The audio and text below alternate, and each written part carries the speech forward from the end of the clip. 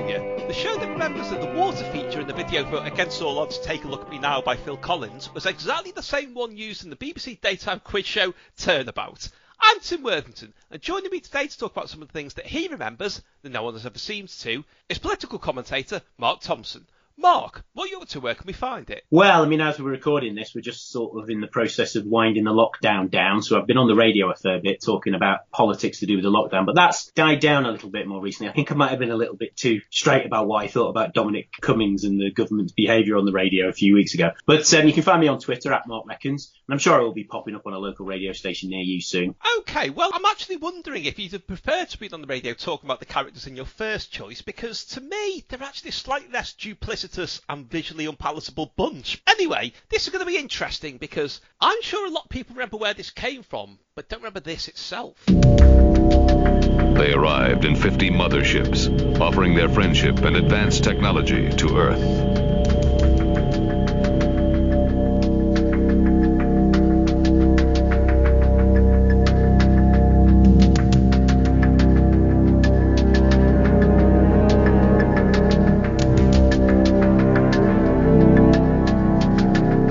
Skeptical of the visitors, Mike Donovan and Juliet Parrish infiltrated their ranks and soon discovered some startling secrets.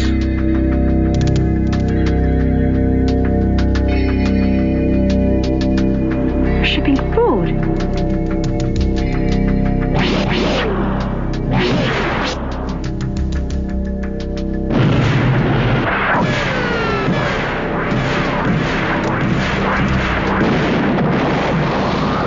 The resistance is all that stands between us and the visitors. Right, well, that was the opening monologue from V the series. Not V and not V the final battle. This was the ongoing series that started in 1984, which really didn't work. Mark, why did you pick this? I'm sure lots of people remember V, as in the original miniseries and the final battle. I think the reason I have such a sort of intimate relationship with this programme is because it was the first sort of adult drama programme that I was ever allowed to watch, or certainly that I ever remember being allowed to watch. I know that the first episode was broadcast on Monday the 30th of July 1984, because that was my 10th birthday, and we were on holiday in Cornwall, and because it was my birthday, my mum and dad allowed me to stay up late to watch that first episode. It was on from 8 till 10. And because I'd seen the first episode, they let me watch the other 4. I didn't realise that was 2 separate miniseries munged together. It's actually the first 2 episodes that were broadcast in the UK are from V the miniseries. And then the final battle, and that was another 3 sort of feature-length episodes. And I'm sure lots of people remember that. I mean, the premise is these aliens come down. They appear to want to be peaceful. They look very much like us, although their voices are a bit weird. But as time goes on, it becomes clear that actually they've got a hidden agenda and they're going to steal all our water and they're actually going to try and eat us all as well, because they're secretly lizards in sort of skin masks. I do wonder if David Icke was a big fan of this. I was just thinking that, yeah.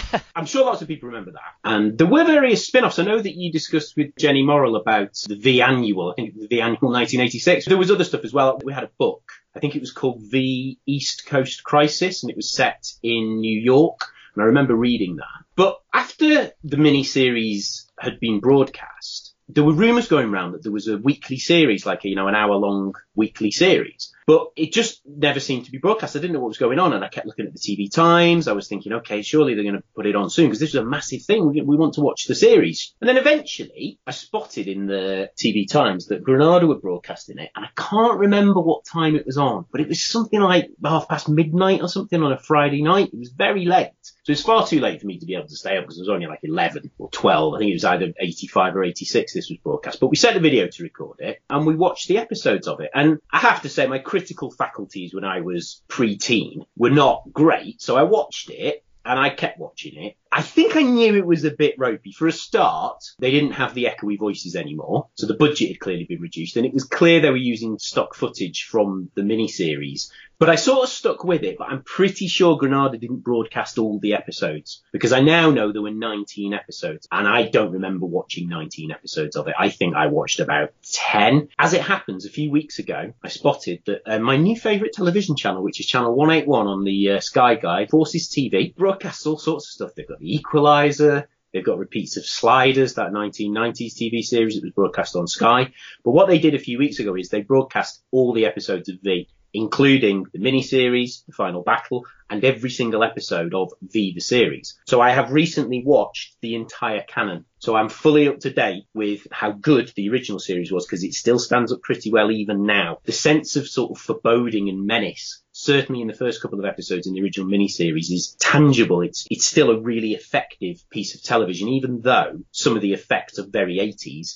If you just look past that, it is still very, very good. And the final battle, it starts to taper off a little bit, and certainly the final episode gets all a bit mystical, where this crossbreed child seems to be magic and manages to save the day. That it all gets very strange towards the end, to be honest. But I think it still stands up pretty well. The series does not stand up pretty well. The first few episodes of it are kind of okay, and you can see that they're trying to set up a new dynamic between Diana, who is like the head lizard, the head baddie, and a chap called Nathan Bates, who's played by Lane Smith, who people might be more familiar with as Perry White from the New Adventures of Superman, because he was like the head of some scientific research company, and he set up Los Angeles as what's called a free city, where visitors and humans are allowed to move freely and they don't attack each other. And that remained the dynamic for the first few episodes, but it's just clear that they lost their way very rapidly. There are so many plot holes. It goes off on weird tangents. The show in the end, best way I can describe it is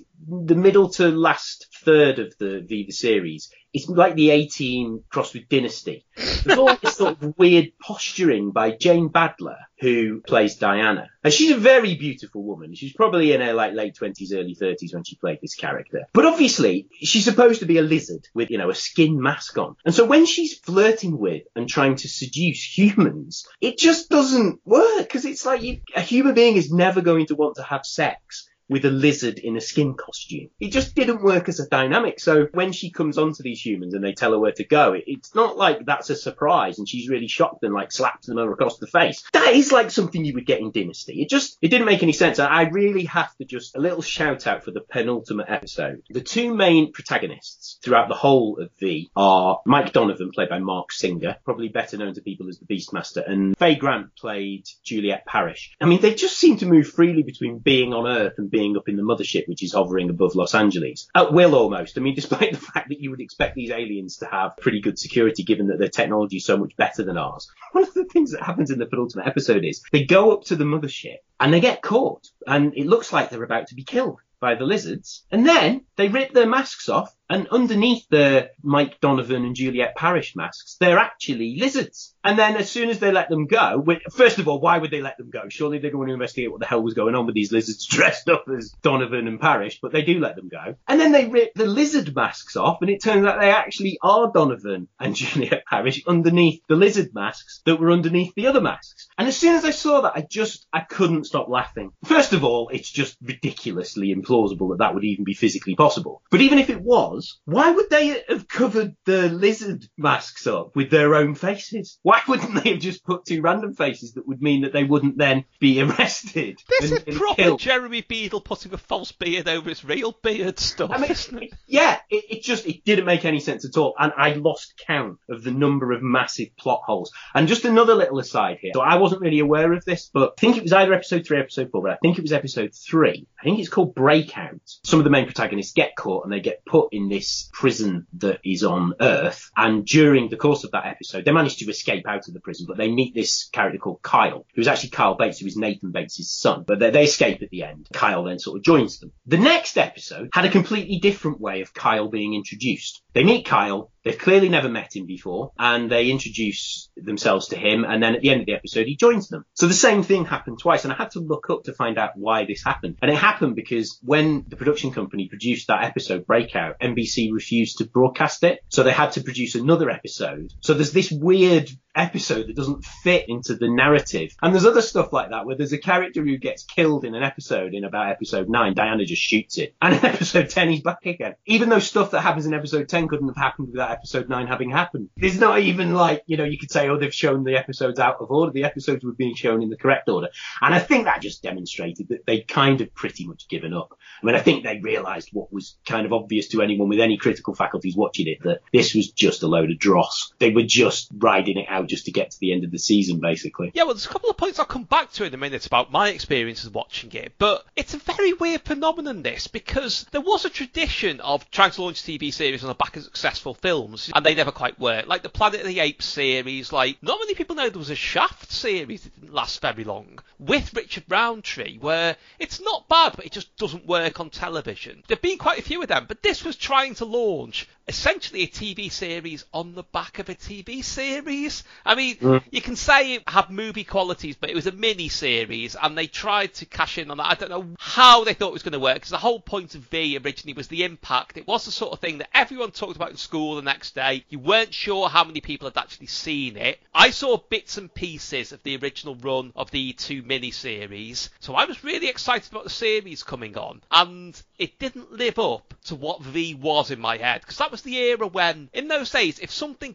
was kind of verboten or even banned, you didn't get to see it. You had to work hard to hear Relax and 2 Tribes. Not many people saw video nasties beyond the covers. V was a bit like that as well. It was on after your bedtime. And not many people really had videos then. And, you couldn't really record it and get away with it. So there wasn't much you could do. So when it turned up, in inverted commas, in a legit slot, because it was originally on earlier, as far as I know, Granada did show all of them, but in that weird dribs and drabs way they did with imports they'd given up on. So I remember this must have been very late in 1986. One of those occasions we were allowed to stay up late because it was my grandparents' golden wedding and it was held in our family home. I remember somebody saying, "Quick, V's on," and we had to work on subterfuge to watch this random episode of V the series on the black and white portable while people were still whatever celebrations you do for a golden wedding. I can't even remember now because it's all overshadowed by V for me. So it was a mass disappointment. It was quite sad in a way. Luckily over time it's not been diluted by that, but it kind of tainted the franchise at the time. The other really weird thing was slightly lower down the cast list is Robert Englund as Willie. Yeah. And this was almost exactly the same time as A Nightmare on Elm Street. Well, made his appearance on video over here, but I remember people saying,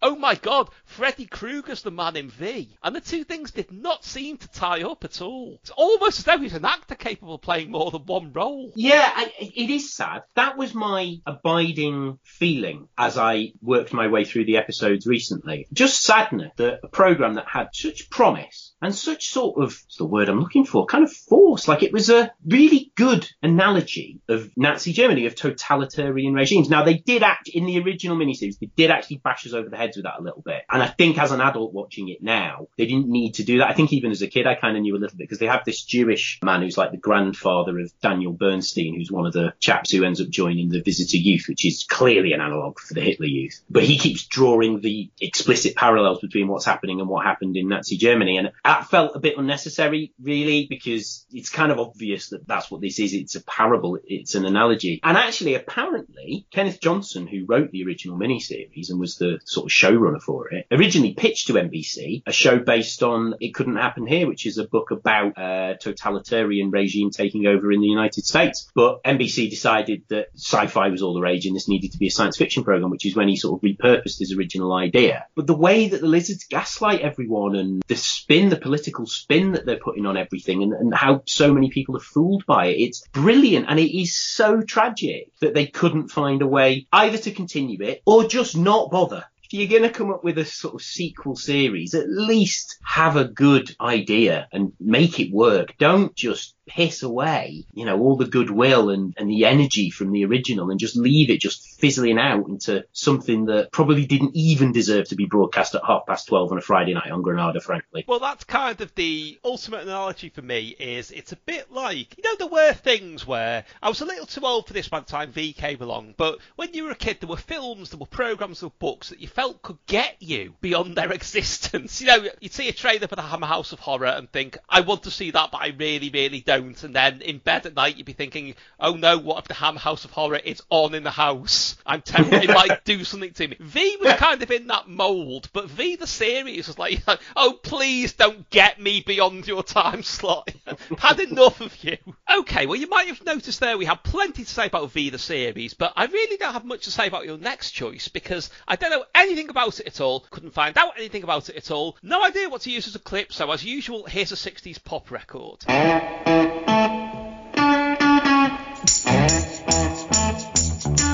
gonna tell you a story. I'm gonna tell you about my town. I'm gonna tell you a big fat story, baby. It's all about my town. Yeah, down by the river, down by the banks of the River Charles. That's what's happening, baby. Okay, that was a bit of Dirty Water by the Standells from 1965, more familiar from the celebrated Nugget Original Artifacts from the First Psychedelic Era compilation. Mark, this has got nothing to do with what you've chosen here. Just explain it to me, please. This is a book. I was actually reluctant to choose this, to be honest, because I can't remember that much about it, and I've never been able to find anything. And my guess was that even though you are very good at finding things online, my guess was you wouldn't be able to either. Well, I kind of didn't want to, because I don't want my Amazon suggestion history messed with like that. I mean, that's probably the biggest problem with it. It's the title. It was a book, a children's book that I read in the early 80s called Dirty Dick.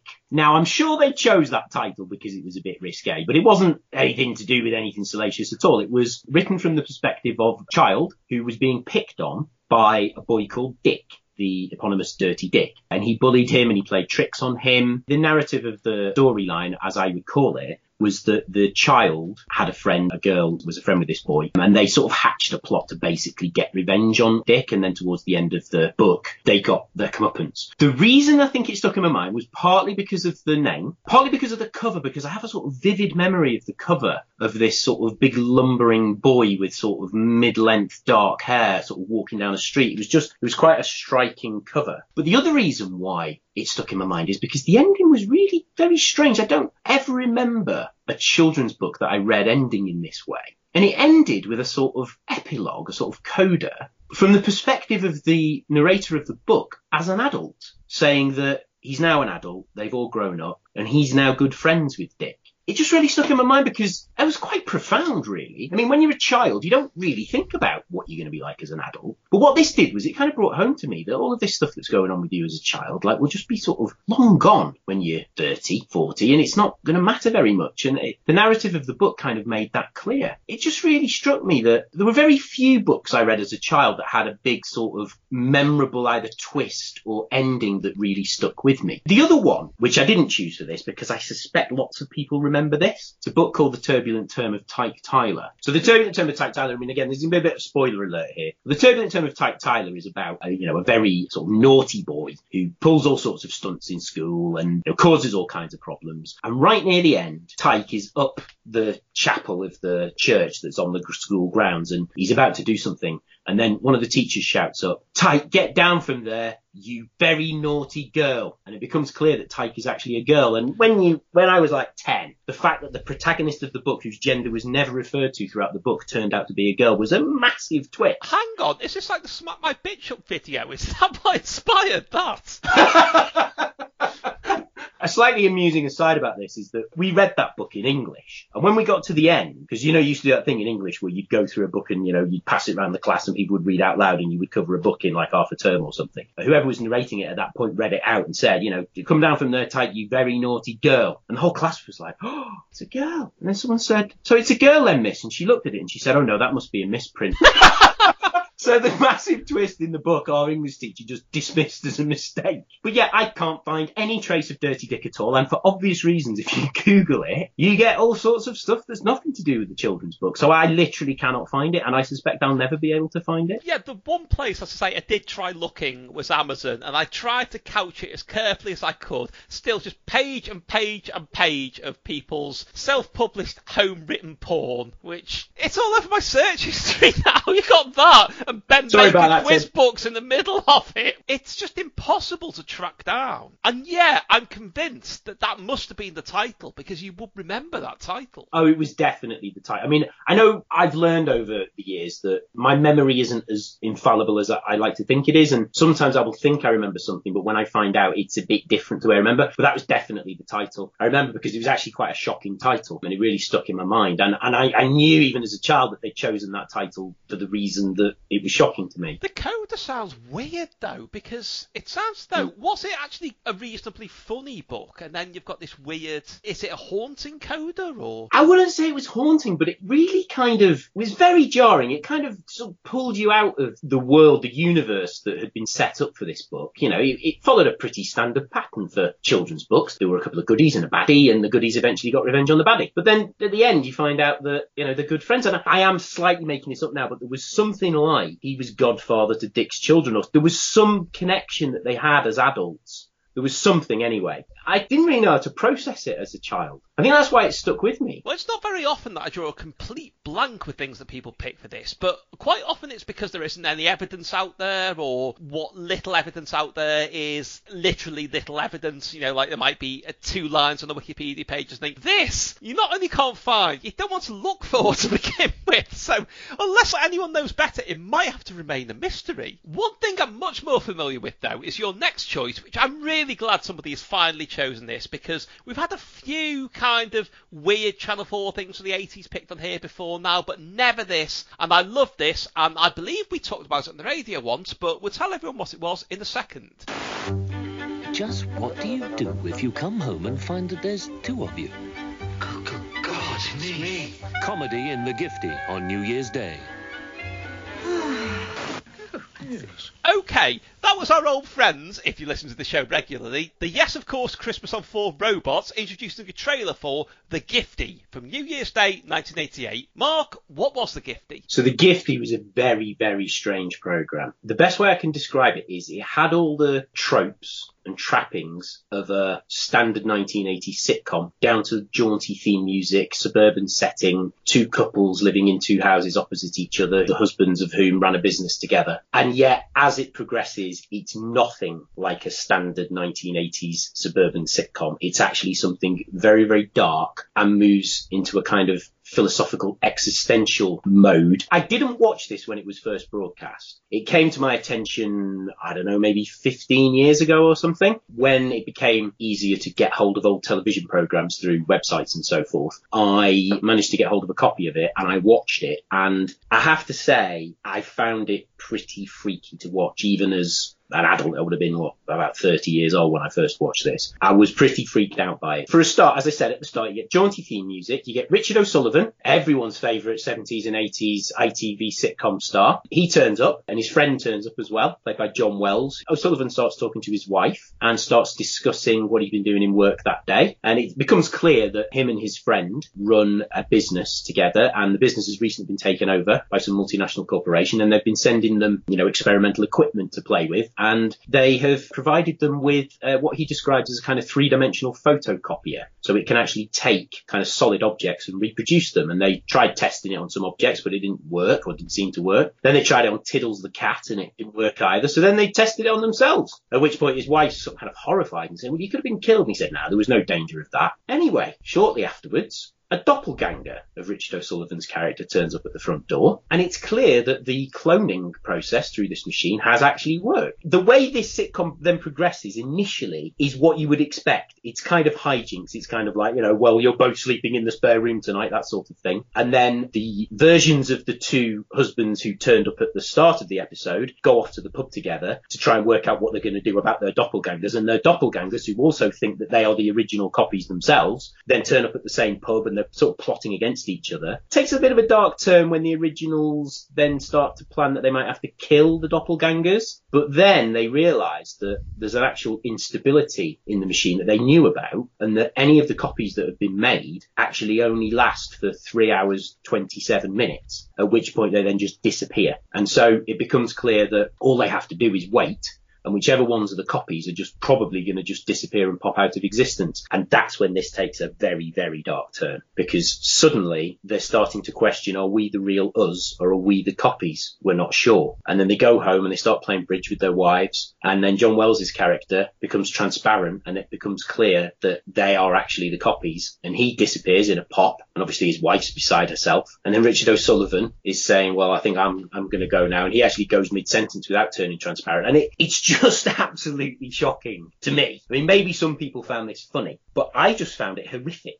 Because it's like a kind of, are we real or are we not real? And then they disappear, and then the originals then come home. But it becomes apparent then that they themselves are also copies, because they also pop out of existence. And then another copy of the two husbands turn up at the front doorstep, and they walk in, and then they're talking. They're both very drunk, because they're obviously copies that have come out of the machine later on. And then they're sort of apologising and saying, no, we sent a copy back home of each of us, just for a lark. But then the wives insist, no, there were two copies, and both copies have now disappeared, and they're really confused as to what's gone on. They don't understand. And then they hear another copy, each of them, outside the house about to come in. And I think, having studied mathematics at degree level, we did this proof by induction. I think you can probably say that there were going to be many, many, many copies of them. I don't know how many. It's a sort of N+1 scenario where, this could go on for a very long time. It's such a bizarre program to have been broadcast on New Year's Day in 1988 as a kind of, light little introduction to the new year.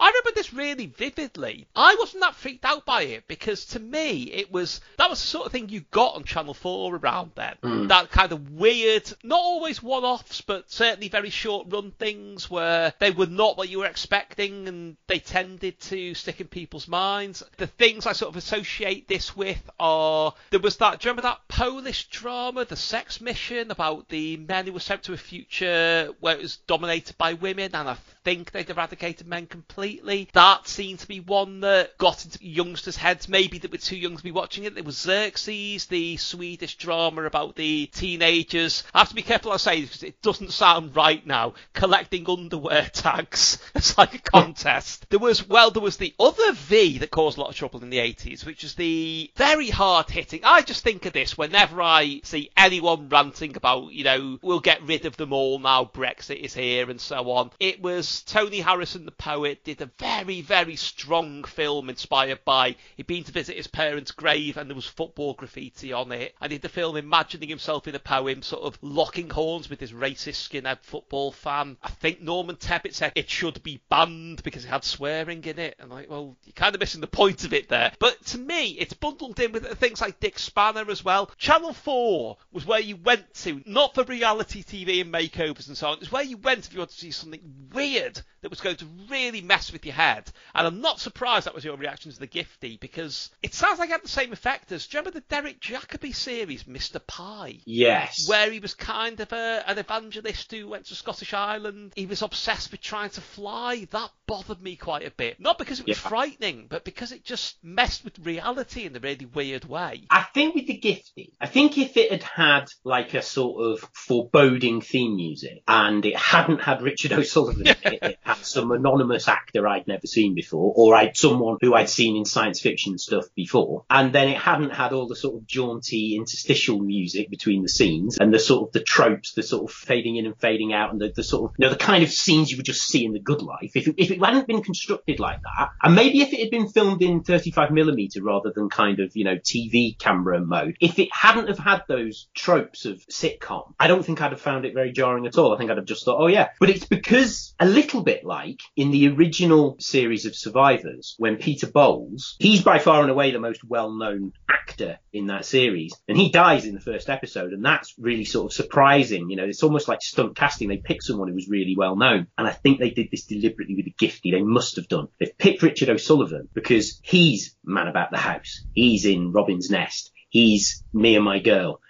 Everyone knows who he is, and he pops up in this thing, and then you relax into it. You think, oh, this is just going to be a little lark, isn't it? And it is at first. And the fact that, you've got these doppelgangers and they're sort of locking horns, and there's an argument about slippers, and there's an argument about who's going to be in the spare room and what the sleeping arrangements are going to be. And it really just feels like a standard sitcom. And, you think, oh, that's where they're going with this. And then they go in a completely different direction. And I think that's why it threw me so much. Well, that's similar to, this was a BBC Two thing, but from around the same time time. Do you remember the Black and Blue Lamp? That was a really weird play where it started like a kind of Dixon and Doc Green type show. I think it was actually using some minor characters from Dixon and Doc Green, or at least maybe from the Blue Lamp, the original film. Essentially, a policeman chases a robber. I have to say that because that is exactly what he is. And I still can't quite understand it, but they kind of run out of the edge of their programme and into a modern crime drama called The Filth, which is very closely modelled on The Bill. So hang on a minute, this sounds like a reverse Life on Mars. Kind of, yes. It's more or less that, and they're appalled by the attitudes of 80s police. And you've got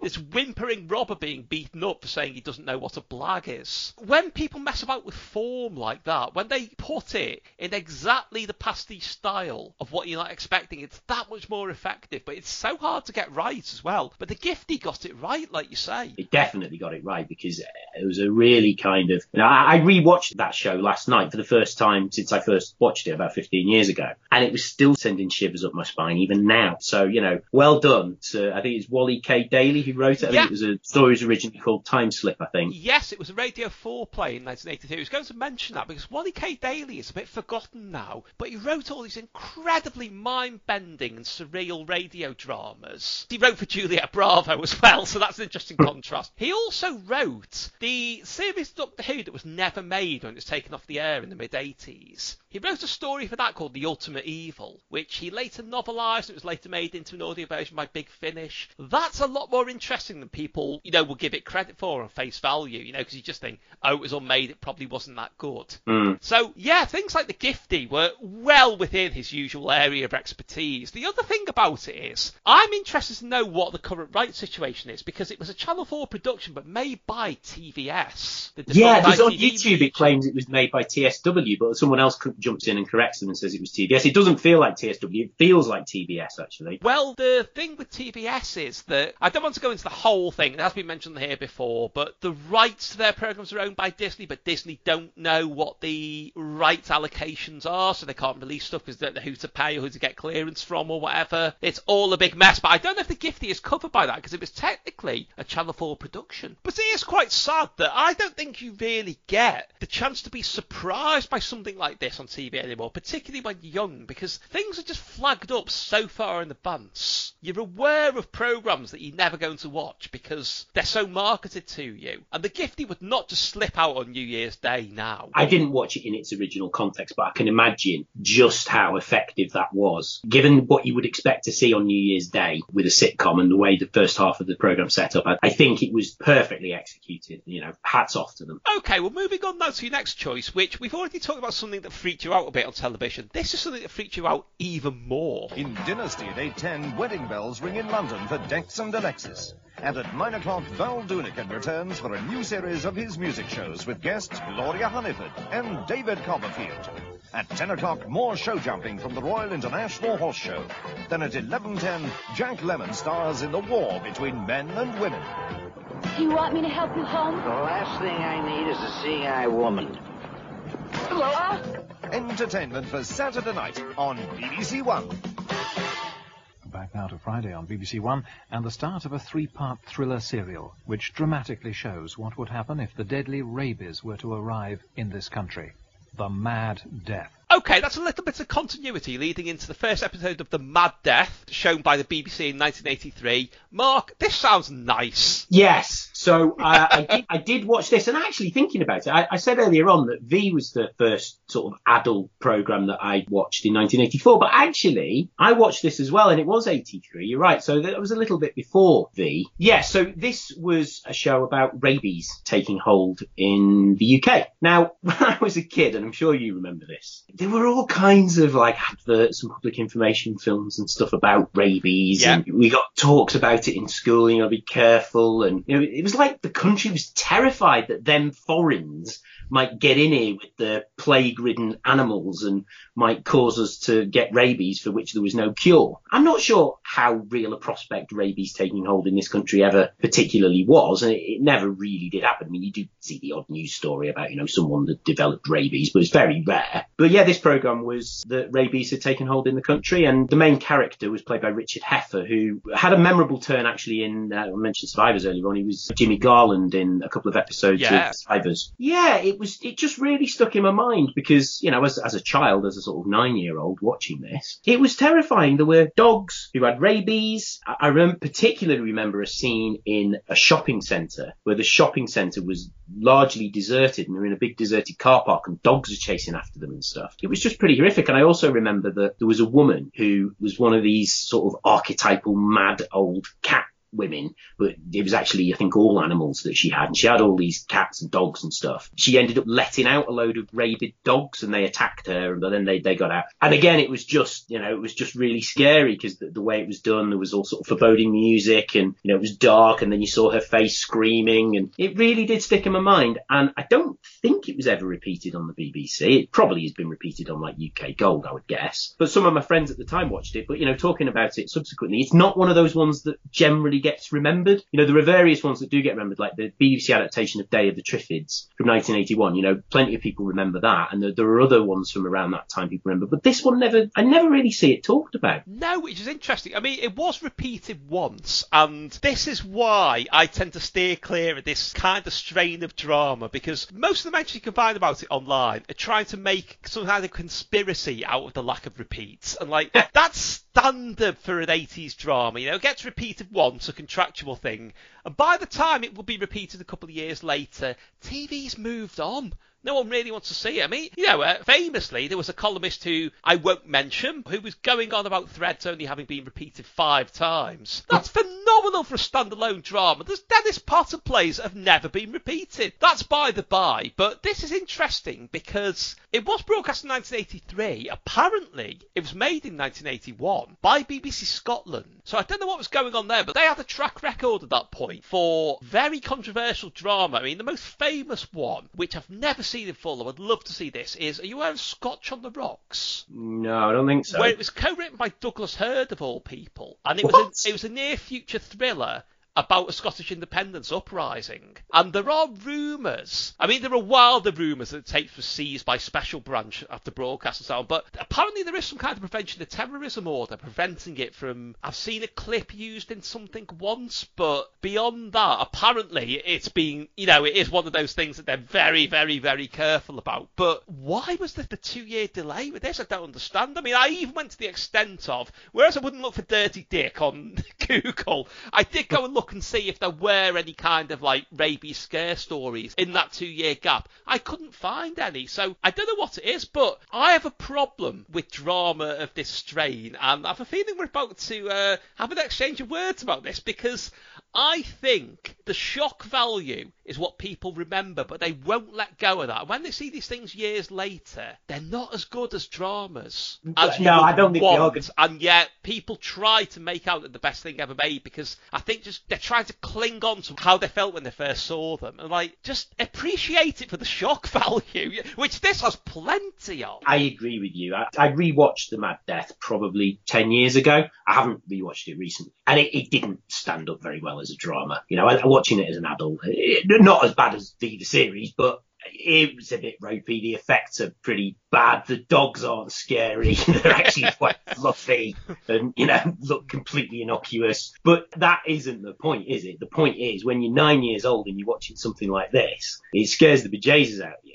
Because, you know, rabid dogs that might kill you. That's the thing that sticks in your mind and you remember. There's a slightly sort of more profound point underlying what you just said there. I mean, that applies to everything. Like, I think one of the reasons why the Star Wars prequels, even if the Star Wars prequels had been as good as, you know, episode 4, episode 5, episode 6, the adults watching them 20 years after they'd watched the originals simply were never going to capture what they had when they watched the originals, because they were children and they were completely absorbed with this world. And once you're an adult and you're watching stuff for the first time, it just doesn't hit you in the same way. It can't. There have been lots of programs that I remembered from when I was a kid that I've rewatched as an adult. It's kind of a thing that I tend to do. And it's rare that I watch them and think, yes, this still stands up well today. Most of them don't. Like I say, it is because people want to cling on to that impact, because things that made an impact like that weren't designed to be, well, endlessly repeated, I suppose. But there's all kinds of things, like, you only have to look at, people seem to think the Sex Pistols and Bill Grundy went on for about 8 minutes of them constantly swearing. It's about about 90 seconds, the whole thing. There's also, you know, the episode of Alexei Sayle stuff where it started as an episode of Juliet Bravo with a fake BBC Two continuity thing as well. Yes,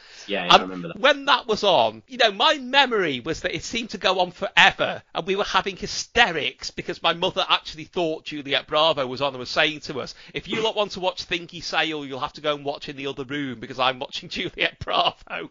I mean, again, that's only very short. You get things like in Session Tonight, the book about the John Peel sessions. There's a contribution from a listener. I think it's actually a friend of the show, Rob Chapman, but talking about they got out with their transistor radio when they were a teenager, listening to a Pink Floyd session, and there was a kind of spacey instrumental bit that seemed to go on into infinity, and when they listened to it back years later, it's about 20 seconds. But, you know, kind of remember that, but see things for how they actually are as well. It's the only way to cope with these things. If you don't want your illusion shattered like that, don't revisit it maybe, because I imagine you had some illusion shattered rewatching The Mad Death. Yeah.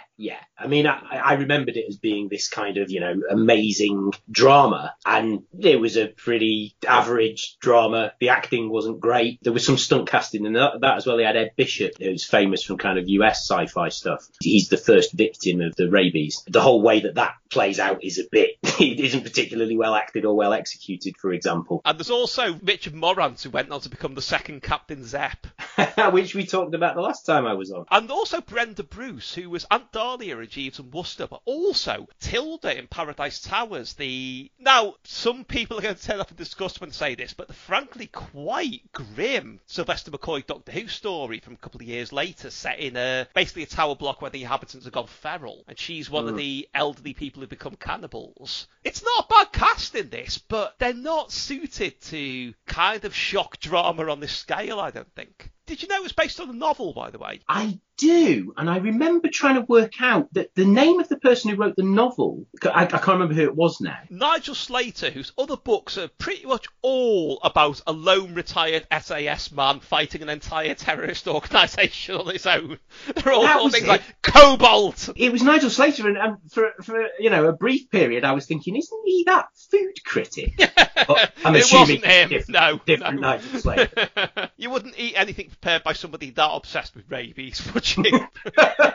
But you are right, it was a massive kind of panic stroke fear around that time, because I remember those public information films, and they were amongst the scariest ones. There was the one with the sort of hand shadow puppets of animals that suddenly become, you know, evil. Do you remember there was one where it had, I assume it was mocked up, but footage of somebody actually having sort of convulsions? Yes. Which used to be on during children's TV sometimes. Admittedly on Saturday morning, but I remember it in the ad break on something like Tiz Was. Yeah, well, they used to show public information films during the ad breaks on Tiz Was. I think they used to show them like on the BBC before Swap Shop and after Swap Shop as well. Before Swap Shop, it's always the boy about to stand on the broken bottle on the beach. Oh, yeah. When did there start to be less kind of sensationalist panic about it? I don't remember there being any turning point. No, and I mean, nowadays, you can move animals back and forth between the UK and the continent relatively straightforwardly. I mean, you need to have a pet passport, but it is now possible in a way it just didn't used to be possible at all. So you'd have to think the chances of rabies coming here must be higher than it was in the 70s and 80s, and yet you never hear it talked about now. I saw someone tweet the other day, actually, just completely coincidentally. I think I worried about catching rabies in the 80s more than I needed to. And someone else chipped in and replies and said, yeah, I think I worried more about drowning in quicksand than I needed to in the 1980s. It's like, it's the same thing. Like, you used to hear about quicksand, and I'm not sure there was ever a public information film, but it was definitely something that, you know, people in fiction, the fate was that they drowned in quicksand, and you just never hear about that. There was one about tightrope walking over trains. But I still don't understand that. I think the proportionate response to both rabies and quicksand in the current period is probably correct. And I think it was an overreaction in the 70s and 80s. What about the tightrope walking over trains? Let's not gloss over that. You should always be wary about that, Tim. Okay, well, we're heading towards the latter half of the 80s now, and something that I'm saying is a bit more jolly, but the title itself isn't necessarily. I had no recollection of this, but let's hear it and let's find out what it is afterwards.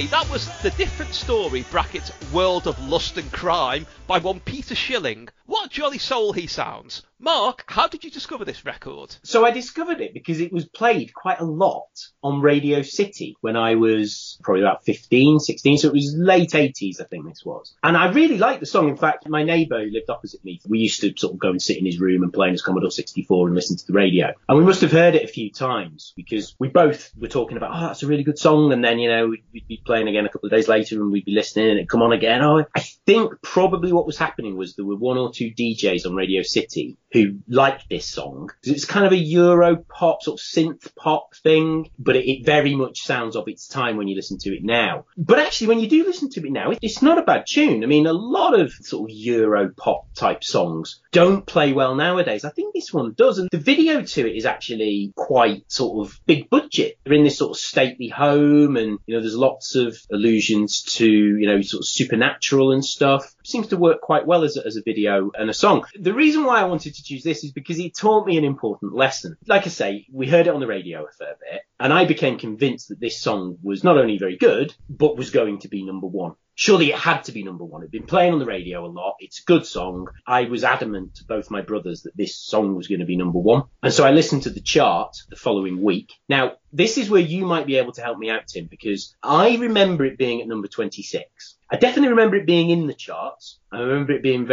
being very disappointed that it was so lowly in the charts. It was definitely not top 10. It was something like 20 or 26, 27, something like that. But I've gone back through the chart history and I cannot find it. It didn't chart. So I'm wondering if what happened instead is that we were listening to the network chart, because we were probably listening to Radio City, and it charted on the network chart because some local radio stations had been playing it, and the network chart, I believe numbers 40 down to 11 were compiled both of sales and of airplay, and I think the top 10 was aligned with the Gallup chart on Radio 1 so that the top 10s were always the same. But I cannot find any record of it ever having been in the network chart because I asked on Twitter and someone who seemed to know quite a lot about the network chart said there isn't really any record of it from that time. No. Because it just was never really... There was never really any use for it. So the only one that there's official records of was the Radio 1 chart, and it looks like it wasn't in that chart at all. I would say that's possible. Also, Radio City used to run the European chart as well, which you could have been listening to. Ah, now that's possible. Maybe that's the explanation then in that case. Maybe I was listening to the wrong chart. It didn't even get very high in that chart either then, if that was the case. But I think the lesson that I learned was that just because I like something and a couple of local radio DJs like something, that's not the same as it being actually popular. And I think that was an important lesson to learn. That, you know, you can have these little niches and these little bubbles where people like stuff, but that doesn't necessarily translate to popularity in a broader sphere. I think it was useful to learn that at quite an early age. But looking at it now, I can kind of see why it wasn't a hit. I mean, there's nothing wrong with it. Because, you know, when you say European pop from the 80s, people think of Modern Talking, they think of Spaniard, they think of Sabrina. You know, they're records that you can't even really say they've not stood the test of time well. They did not stand up that well even at the time. Well, I think I was watching the video for Sabrina for reasons other than the song. Anyway, let's put it that way. Well, moving on from that. But there were kind of slightly classier records. And what this reminded me of, do you remember Voyage Voyage by Desireless? Yes, I think so. It's very similar to that, which is a more kind of serious, like Philip Glass kind of arrangement. The sort of thing you would have heard soundtracking some quite serious documentary from Europe that ended up on, well, Channel 4, I suppose. And this was very much in that vein. But as far as I can tell, it came out over here late in 1989. The video, which, as you say, was very high budget, but it was like something you would have seen in 1983. Yeah. It doesn't suit that time at all. And also, we're just coming up towards the end of 1989 on the Top of the Box repeats on BBC 4. A Wild Jive Bastard Bunny is all over the place. You can see how quickly everything changed in a couple of months, because I think people couldn't wait to leave the 80s behind them for a number of reasons.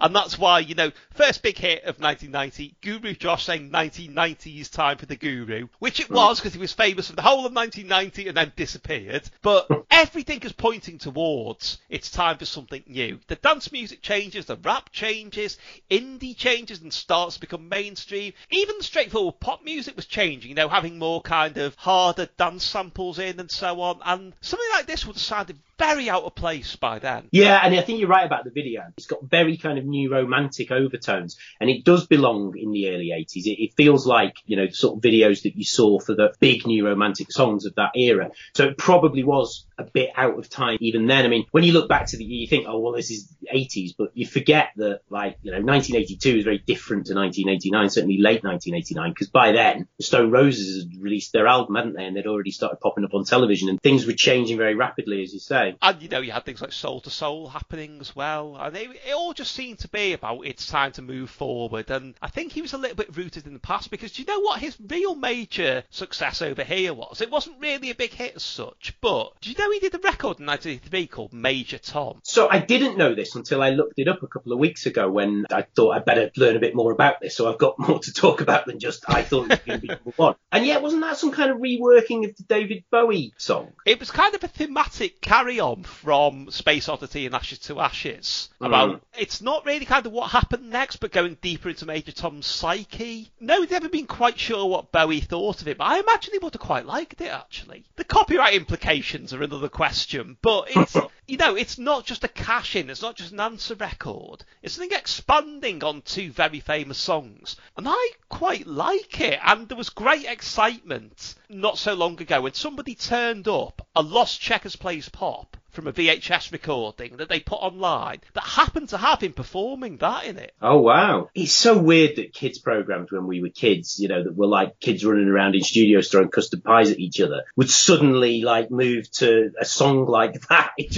That's just really weird that ever happened. And yet that was just normal back in the day. Oh, absolutely. You know, you got things like, I've never forgotten the Housemartins turning up on the Wide Awake Club. It was quite early on, so I think they did Happy Hour, and then, I don't know whether they did it deliberately or they hadn't rehearsed anything else. They then did The People Who Grinned Themselves to Death. A long time before it was on the second album. I remember, as, you know, how old was I? 12 or something, thinking, that's a little bit much, actually. That's brilliant. It reminds me, I can't remember which Saturday morning television programme it was, but Public Image Limited turned up on, was it Get Fresh? I just remember, I couldn't remember what song it was, but I knew it was John Lydon, and he stuck two fingers up at the camera, and I guess it must have been live because they couldn't edit it out. He just stuck two fingers up. And I just remember finding that hilarious. And I tweeted that a few months ago and said, is this a false memory? But someone said, no, it really happened. Sent me the link and I had a look, and yet there it was. Yeah, because it did happen quite often, because in those days, that was the only way you could sell your records. And you would get people like sometimes. I remember Lemmy turning up on children's programmes, and he knew. I mean, you know, I know John Lydon stuck two fingers up, but Lemmy appeared to realise that he was dealing with children there. And he was, you know, he was kind of like as if he was on their side almost, you know, playing along with it. Whereas if you saw him on something else, he'd be truculent and darkly amusing and so on. But he seemed to get what was going on. Whereas you get people like, I know the famous clip is, again, I think it's the Wide Awake Club, but Depeche Mode doing Master and Servant. And half of me, you know, being a big Depeche Mode fan, thinks, fantastic. And then half thinks, lads, chill out a bit. You know, you don't have to upset kids for no reason. Just to maintain your image. You could have not done it at all. Yeah. You are right. That sort of thing did happen all the time. It feels weird now when people sort of point and laugh at all that and say, what were they thinking? They were thinking they couldn't get any other bands. And at the same time, the bands were thinking, we've had no exposure on TV for 6 months. Yeah, I mean, I suppose it's easy to forget that, you know, you're talking about an era when there were 3, and then after 82, 4 channels. There just weren't that many opportunities for bands to get on television. So, you know, the producer from Checkers Plays Pop rings up your agent and says, can we get you on? You're going to say yes, aren't you? It's more a question of why did the producers think it was appropriate to be having these adult bands on? I mean, you know, Bay City Rolls and stuff, fair enough, but the Housemartins doing The People Who Grinned Themselves to Death, even just looking at the title of the song, regardless of what the content actually is, surely you can look at that and think that's not appropriate. So do you remember seeing Peter Schilling perform this on anything? No. I don't. I don't think I even knew who it was by, because obviously we'd listened to it a few times. I'm not sure I knew his name, and then we heard it in that rundown in the chart, and then when it didn't chart, I think it sort of went out of my mind, and it wasn't until about 2 or 3 years later it was 92. I know it must have been 1992 because I was working for this company in Widnes, and we were driving somewhere, and it came on the radio, and I tried to listen to it. I said, oh, I love this song. Who's it by? And I was trying to listen at the end, and then I sort of didn't quite hear it, and a colleague who was in the car actually heard. He said, oh, it's Peter Schilling. And I said, oh, right, okay. So I wrote that down and sort of made a note of it. And it wasn't until the internet sort of came along that I was able to Google it and find it. It was one of the first songs that I downloaded when Napster came out. So. I just got visions now of like that being cited when Metallica tried to sue Napster. Man downloaded Peter Schilling's song. Probably shouldn't have said anything, actually. I think Peter would probably be quite flattered, to be honest with you.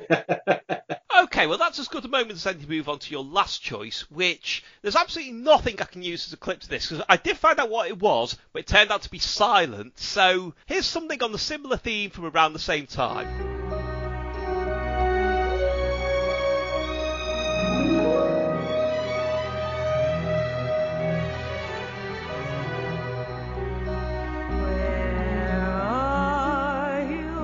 Okay, no prizes for recognising that as the theme from Moonraker, the James Bond film where he goes in a space shuttle. Mark, why have I used this? Because my last choice is a handheld video game. So these were very popular in the certainly early 80s, probably late 70s as well, I would guess. I had this, would have been about 82, 83. I think my dad got it from some bloke in work. I don't ever remember going to a shop and buying it. And it was like an LCD game. And it was pretty basic from what I remember. It was probably a bit like kind of Space Invaders, or it was that sort of game. I think you were either trying to launch things up or catch things coming down. What I do remember is it was really hard. But I just became obsessed with it. So if it was 82, 83, that was before I got my ZX Spectrum. I got my ZX Spectrum Christmas 83. So I think this predated that. So it was probably the first sort of computery thing I ever had. And I just played it incessantly. And it got to the point where I'm pretty sure I ended up getting the highest possible score. And I think the highest possible score was either 99 or 999. Whatever it was, it couldn't record a score any higher than that because it didn't have enough digits on the readout. And I think at that point the game just stopped. And I definitely remember doing that at least once because it was a big milestone. I remember being really excited and telling my mum, I've completed Space Shuttle. I don't know how this happened, but it ended up underneath the leg of a chair, then got sat on, and it got completely crushed. You know, with those LCDs, as soon as they got a crack, they were just completely screwed, weren't they? You know, they just had little bits of sort of liquid crystal oozing around all over the place. It was unrecoverable. And because my dad had just got it from some mate at work, there was no way of getting a replacement for it. So that was it. It was gone. And I remember being really, really bitterly disappointed that I couldn't do it anymore. Although, frankly, it was probably a good thing because, you know, God knows how many hours I must have spent playing it when I could have been doing better things, really. Well, I did manage to find out what it is. Okay. See, I'm interested about this because I've never been able to, a little bit like with the Dirty Dick thing, although for different reasons, Googling Space Shuttle just gets you so many false positives that I just gave up. But you were obviously more persistent than me. Yeah, it looks as though it was made by a company called Matsushima as part of their... Do you remember Nintendo did the Game & Watch, which is the very first Nintendo things I saw, where it was similar to this, but it'd be like Donkey Kong or whatever. Did you say Matsushima? So that rings a bell. Now you've said that name, that rings a bell. They did a knockoff to the Game & Watch Nintendo thing. It's called Game & Time. So, right, you know, the novelty with Game & Watch was you could play Donkey Kong and it told you the time. The novelty with Game & Time, you'll never guess this, was you could play a game and it told you the time. But Space Shuttle was one of those. It seems to have been from around 1982 or 1983. Nobody's quite sure. And I hate to tell you, it does seem to fetch a packet second-hand now. Probably really? Because most of them ended up on the chair legs. Yeah, well, they seem to be very prone to chair leg crushing accidents, so yeah. It is odd how you did form those attachments to those not very good handheld games. It probably wasn't very good by modern standards, but yeah, at the time... Yeah, they seemed so exciting at the time. And the one I remember being addicted to, and I'd love to get hold of this again now, was Tandy Stack Challenge, which is, you know, before Tetris was properly licensed, everyone tried doing their own knockoff Tetris, and Tandy did one where it had one extra square in each of the things, and it was a black and white handheld thing, and I loved it. I spent hours playing that. We just appreciated these things more, which makes me sound incredibly, horribly good old days. That's not what I mean at all, because, you know, I was going to say I'm glad to live in a world where we've got Super Mario Galaxy, but even that's quite old now. But you know what I mean? There's so much more to games now. I do. But it's the thrill of the new. You know, I remember loving those Binatone Grandstand TV games where it had tennis and soccer, which is the same, with a different number of paddles and so on. Yeah. Another one that we had, I think it was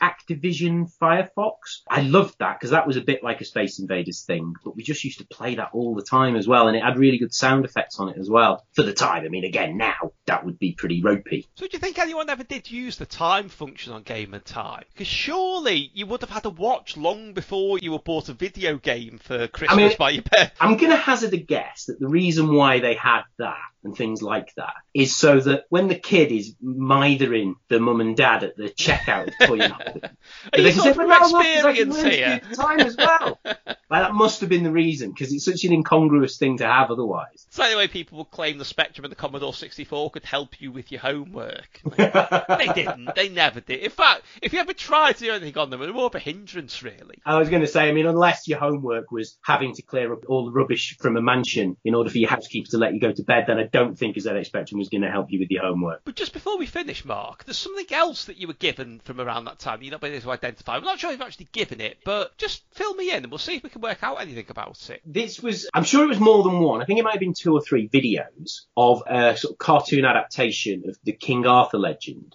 We got them from Dave's Video Van. I might have mentioned Dave's Video Van before. I don't know how many places had these sort of mobile video libraries that would go around and you could borrow videos and then take them back the next day. This one sort of moved around various places in Runcorn. It had sort of, at different times it would be at different places. But I never saw it anywhere else. I never saw it in any other video shops or anything. Goodness knows how Dave got hold of this. But I remember them being really good. And I remember we would watch one and then like, we'll take this one back to Dave's Video Man. We'll get the next one. And he had a few of them, like I say. I think we might have worked our way through all of them. I've never been able to find it, but that's probably because there are just so many adaptations of King Arthur that, this was probably just one that was never really successful. And, Dave just probably randomly ended up with the videos, probably because no one else wanted them. But I can remember the theme tune to it, or at least the start of the theme tune. I'll maybe do a little bit of singing of that in a minute, just in case anyone, it sort of rings any bells with anyone. I don't really have any more information other than I think that during the theme tune, I think he was sort of riding a horse up a hill or down a hill or a big sweeping vista, something like that. I remember it being quite broad in its sort of panoramic animation. Does that ring any bells with you? Not so far, apart from, did it look as though it might possibly be an anime? Maybe. So in which case, maybe it was made, a sort of Japanese thing, and then it had been dubbed over. It's possible. Well, it may have been King Arthur and the Knights of the Round Table then, which I don't remember ever seeing, but I am aware of the existence of. Okay. Well, do you want me to sing the theme tune anyway, just so if sing anyone... the theme tune, and then maybe Google it. Don't Google for Dirty Dick, but see if it looks So right. It went like this. King Arthur, king of all the kings and king of all the land. Doo doo. It was like sort of, I don't know what instrument that was. And then he just sort of went on in a similar thing. But yeah, I remember quite liking the theme music as well. But yeah, I just never came across it again. Dave's Video Van, I think, just went out of business shortly after that. Never seen them again, never heard of them again. So if anyone does know what I'm talking about and can point me towards a YouTube or just anything to sort of jog my memory, if it does turn out to have been an anime version of it that was overdubbed, then, that might be problem solved. But maybe I'll never find the dubbed version, the version that was dubbed in English. Can I just point out that you singing that sounded incredibly like it would have done if Richard Herring was singing it? That's not a compliment, Tim. I'm not going to do my Scottish accent. You're going to do some stone clearing next. I do live next to a big field with lots of stone, so I could do. I think he's cornered the market, though. Well, as much as I love stone clearing, I think it's something that people have forgotten about while they're actually listening to it. Mark, it's been brilliant. Thank you. Thanks, Tim. The Larks Ascending, a complete guide to comedy on BBC Radio 3, featuring Chris Morris, Peter Cook, Sue Townsend, Rowan Atkinson, Peter Tinniswood, N.F. Simpson, Armando Iannucci, the National Theatre of Brent, Ivor Cutler, Leonard Rossiter, John Sessions, Kenneth Williams, Joe Orton, Dave Renwick, Andrew Marshall, the BBC Radio Play Workshop, the King Singers, the Beatles and more. For more details, timworthington.org.